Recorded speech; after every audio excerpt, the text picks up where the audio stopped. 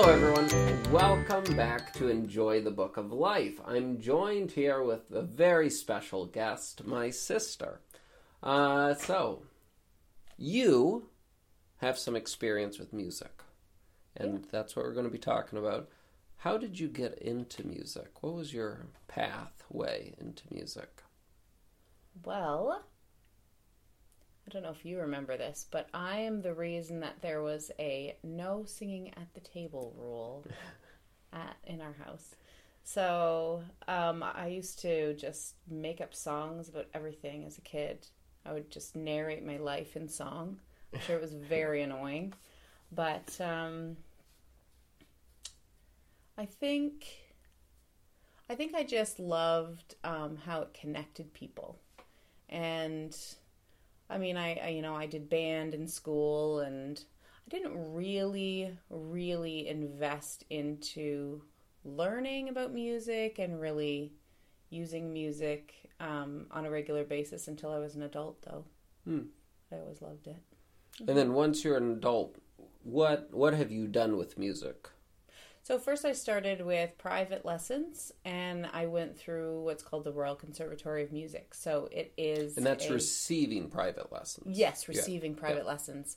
And as part of that, once you get to a certain level, then you start to teach private lessons to like younger kids at the introductory grade 1, grade 2 level sort of thing. And that really kind of cements in your mind the different principles that you've been learning because you're teaching them. So you have to really understand them to teach them. So there was some teaching as well. And then I would compete in festivals and that sort of thing. And then I led a youth choir and for a while. And then I've done some university training. I guess that would be really the next kind of big thing. I've led worship at church. You've picked up a few instruments along the way? Yes. Well, and I guess I'm missing a big thing, is that kind of while I was in the voice lesson world where I was in festivals, it was all very classically based, and so some folk songs, some sacred songs, but very classical. And at one point I had a friend who said, we really need someone to do music classes at this group home with adults with special needs. And I was like, well, I wouldn't know what to do. I mean, I just sing like arias and stuff. Like, this is not going to work. She's like, oh, you'll be fine. And so I went in there with like a CD player and a djembe. I was like, I don't know what I'm doing. But they were the most gracious participants, and they loved it. And then so I thought, well, I better learn what I'm doing. So I bought a cheap guitar off, Marketplace and for $25 and started to learn a few chords, and then picked up more on the piano and that sort of thing. So that really stretched me, because they were so excited about doing different songs and that sort of thing. So I had to learn those songs so that we could sing them together, So it really kind of drove me to grow and develop my skills in that, And then what are you currently studying now, and how does that fit in? Yeah, so I am in university for music therapy, and a lot of people don't know what this field of music therapy is, but essentially it's not music education, because you are not teaching people musical skills per se, but you're using music as a means to an end. So it can be used for pain management in hospitals, especially for children, and it can be used to help in the geriatric field with Alzheimer's and dementia. But then also it's used for people with special needs, especially people with ASD, to kind of help them with social skills and communication, all sorts of things. So I guess the obvious question here now is, why would we be talking about music on this podcast? So, Enjoy the Book of Life. We're all about truths in the Word of God, encouraging people to spend time in the Word, trying to equip through various tips, tricks, resources. How does music help, or how can music help with your time in the Word? Yeah, that is a really big question. I guess in any type of music, regardless of genre, there are 3 essential chords that you're going to find. So you're going to find major chords, which sound kind of happy and at rest and at home. And you're going to hear minor chords, which sound kind of pensive or sad, maybe a little anxious or full of longing. And then you're going to find 7th chords. And 7th chords are called 7th chords because they include the 7th note of the scale, which is right before when you go into the next kind of level. So da da da da da da da, and then you're left kind of hanging, right? So there's this tension, like, where are we going here? And so when I think of life in general, you know, we have these moments of joy, and we have these moments of sadness, and we have these moments of longing or of uncertainty, right? And God is with us in those moments. And we look in the scriptures and we see all of these types of moments, right? You know, all throughout narratives and in the poetry. And God, I think, has given us music as a way of expressing and as a way of receiving understanding in the things that we're walking through. You think about, it says in the beginning that the Spirit of God hovered on the face of the waters. And that word, it's like this vibration, right? Sound is vibration. And in, you know, everything around us, it has this vibration. And there's something in music that really resonates with us on a different level. You know, like there have been so many cases, and we, with our own grandmother, you know, we, who had dementia, didn't know her own name and remembered word for word the words of a hymn that she had learned so long ago. And I had an experience where there was a woman that was in one of these groups with adults with special needs, and she said 3 words: no, yeah, and I actually don't remember what the other word was, like wah or something like that. And I at one time someone told me that she loved hymns, and I asked her if she wanted to sing Amazing Grace, and she said yeah. So we started to play it together, and she sang every word of the first verse of Amazing Grace, and her worker was just like, because it touches something different. It's not just cognitive. It's not just emotion. There's something in music, in that vibration, in that sound, that touches us differently, I think, as human beings.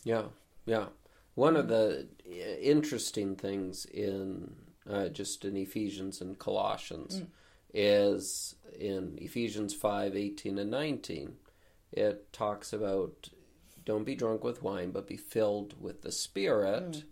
And then it talks about ministering to one another in psalms and hymns and spiritual songs.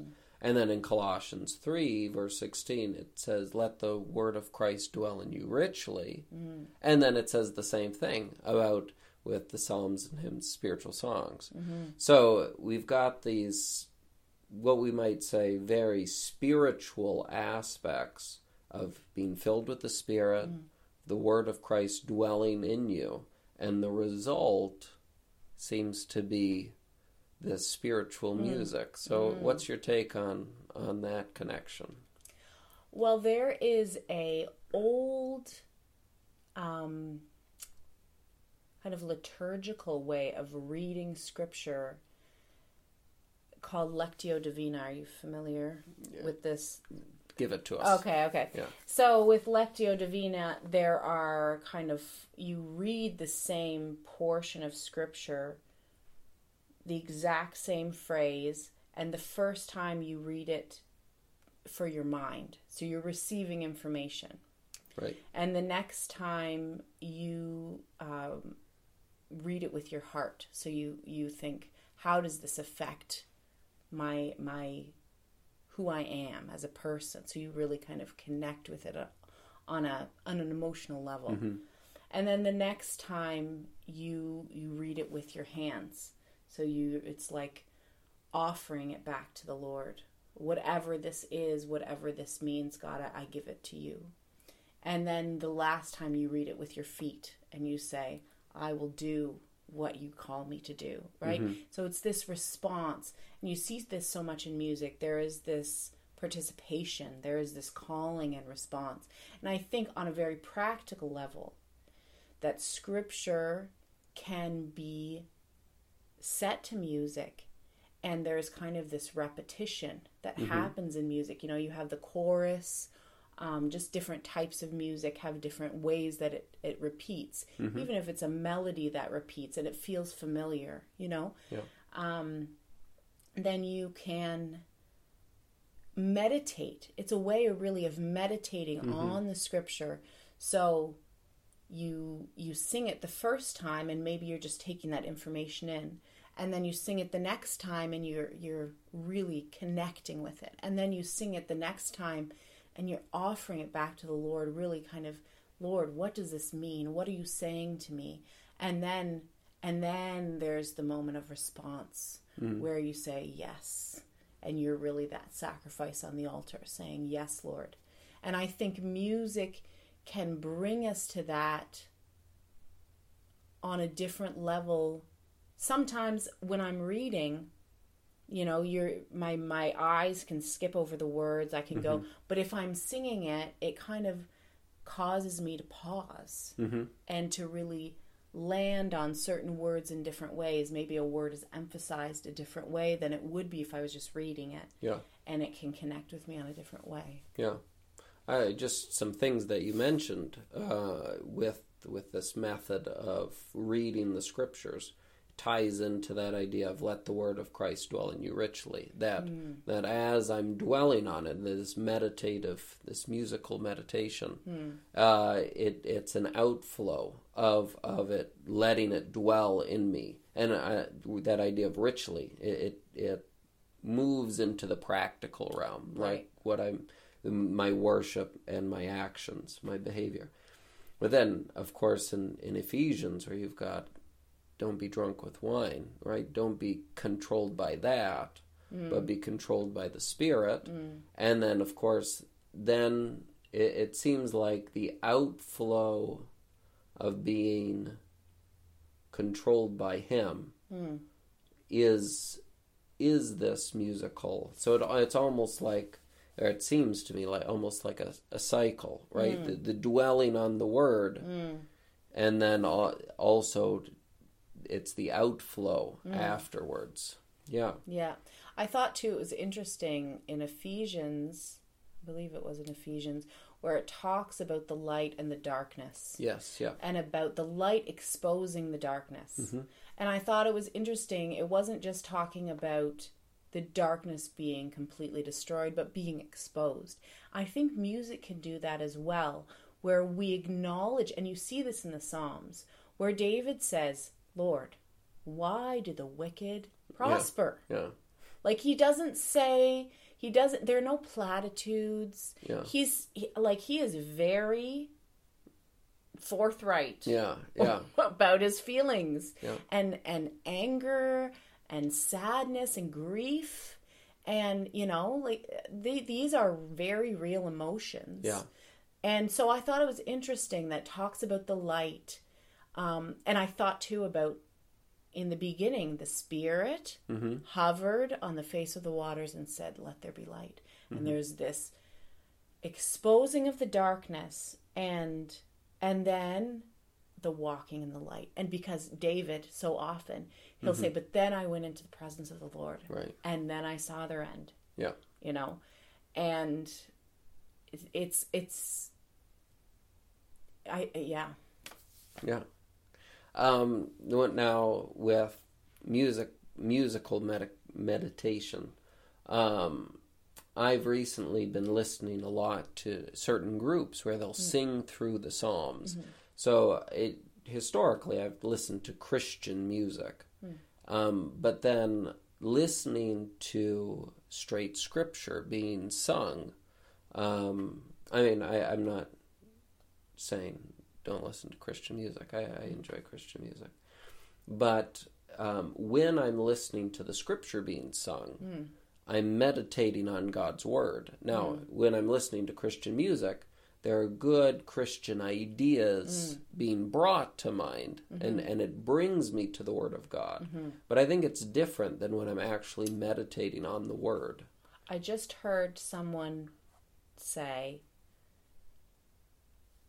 there's a whole ocean, and we're singing about a cup of water. Okay. Right? And I think when we're singing the Psalms, we're singing about the ocean. Right. Right? Yeah. But I think sometimes we can connect to another person through a cup of water. Oh, they've drunk from that same cup that I've been drinking from. And so I think there can be that connection. And, it talks about psalms and hymns and spiritual songs. And so what are those distinctions? I know that different people have different ideas of what, the Psalms are obviously the Psalms. Yeah. But what did that mean when they wrote it? But I think that, this idea of singing about the ocean, there's such depth to the scriptures themselves, and those are, it's the Spirit, it's the Word of God, the sword of the Spirit that divides between the thoughts and intents of the heart. So it strikes on a deeper level. Yeah, and it touches on it misses our cultural norms, right? So a lot of times in contemporary music, a certain theme will start reemerging, right? This is a popular theme of this decade or something like that. And I'm sitting there listening to a psalm talking about how God is angry with the wicked every day, and you don't usually get that theme on the contemporary radio channel. Right. Yeah. And I was sharing this with you the other day that when I was listening to that song and thinking about that, it was good for me. I found such a good thing in meditating on that, in that God takes wickedness seriously. And sometimes, like David, you look around the world and you're like, wow, there's a lot of wickedness. And to know God is angry with the wicked every day. Yeah. But then also look into my own life and say, am I okay with any wickedness? Right? And saying, God's angry with wickedness, right? And so, that's something that I wouldn't have gotten without meditating on those scriptures. And I think for people who are writing songs, I've written a couple, but for people who are writing songs, I think we could stand to write a few more spiritual songs, if you will, on these subjects. Yeah. To bring these sorts of things out as well. I have heard songs that similar to what Paul will do, where he'll pull different ideas from the Old Testament together and kind of show you the connections. Right. I've heard songs where they pull different pieces of this, so it's not necessarily a word for word of the scripture, and it pulls the different scriptures together into a song. Yeah. And I think there can be that can be very powerful as well. But when you're talking about the, listening to this psalm and the way that it really hit home and really revealed things to you, it's this meditative sitting with the scripture. And I think the two there is a memorization aspect to it, that it can really get stuck in your mind, and you have that scripture at your disposable.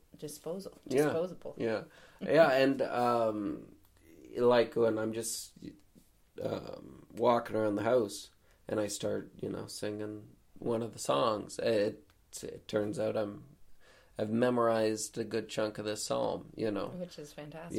Yeah. So very helpful. And for little children, we think of that for little children, right? Memorize this song or this verse. We'll put it to a song, and right. But I mean, it works for us. We don't even think about us memorizing. Yeah. So I think it's important to highlight this as well. Just the idea that whatever music you are listening to, you're meditating on it. Right. Even if it's not Bible verses and Christian music, if you're listening to, the top hits of the world, that's what you're meditating on. That's what's cycling. Because what you're saying about Christian music, about it penetrating in, I mean, we have to be careful about what we're singing along with. So, last thoughts on this idea of music meditation. Is there any other, like, someone might be listening and be like, oh, wow, I've never really thought this deeply about what I'm listening to, the music I have. Any thoughts you have for them in getting into using music to strengthen their time in the Word? Well, one thing, if you play guitar or piano or some sort of instrument that you can kind of accompany yourself, one thing that I've really enjoyed doing, and I mean, you wouldn't even need it necessarily.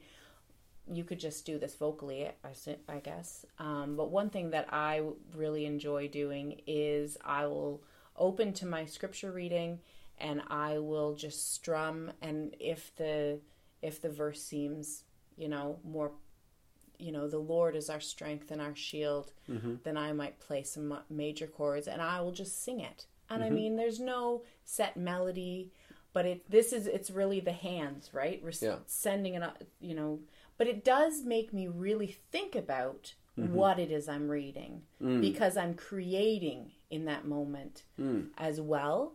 So I think, what is this saying and how am I going to sing it? So it takes a lot of fiddling. I mean, it definitely can just sound pretty disastrous in the beginning, but as you get into it, it's really a really cool exercise. But even right off the get-go, I have to think about the feeling of the emotion behind it, which again, if I'm just doing my morning reading and my eyes are scanning words, that's a whole different level I'm not thinking on. Right. And so even at the very start, I'm plunging to a new depth and say, what chords am I going to use? Right? Just asking that question. Right. It's similar when we do our Bible study exercise. I have them draw a picture. Right. And I say, it's not about the picture. Right. I don't care what the picture looks like. It's about the thought that's required to draw the picture. Right. And so I see that similarity there. Yeah. That sounds like a good exercise. So what if I don't know how to play the guitar or the piano? Well, a more accessible, I guess, if you want to put it that way, thing that I know quite a few people will do is just put instrumental music on in the background, and as they're reading, I'd really have to think about this. Listening, there are groups that sing scripture. I know you introduced me to the Sons of Korah. They sing. There is Seeds of Faith. They put out a lot of different scripture. There are more verses as opposed to whole chapters. The group that I've been listening to most recently is My Soul Among Lions, and they do psalms as well. Every now and again they'll do more kind of a thematic through the psalms, but for the most part they pick a psalm and they go through it. What's interesting is every now and again they'll do 2 different tunes to the same psalm. And when they do that, it really, you almost don't realize it's the same psalm because of the difference in the tune. Yeah. Gives it a different feel entirely. Yeah. Yeah. Another thing that you could do is to have some sort of percussive, it wouldn't have to be a drum, it could be a table, or and to kind of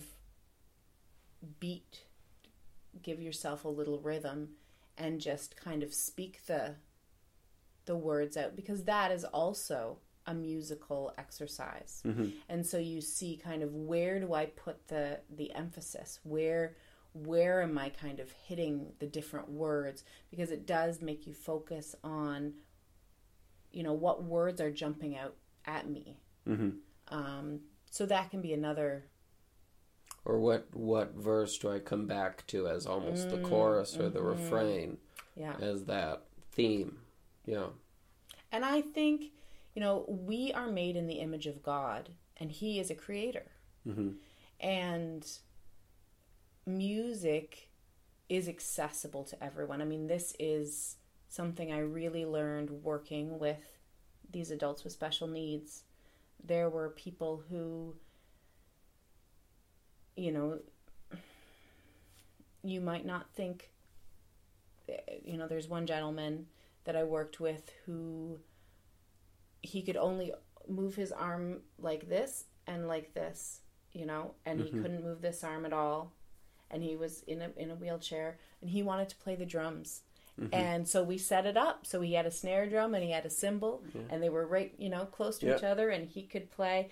So I think music is so much more accessible. We live in a Western society that's very talent-based. Right. It's it's the emphasis on, you either have talent or you don't. Right. But if you go into other cultures, that mentality is not there. If you are breathing, you can create music in different ways. And you look at a baby and how they react to the music. Yeah. And they're not thinking, am I musical? Am I talented? They move and they respond. One thing with, I have difficulty.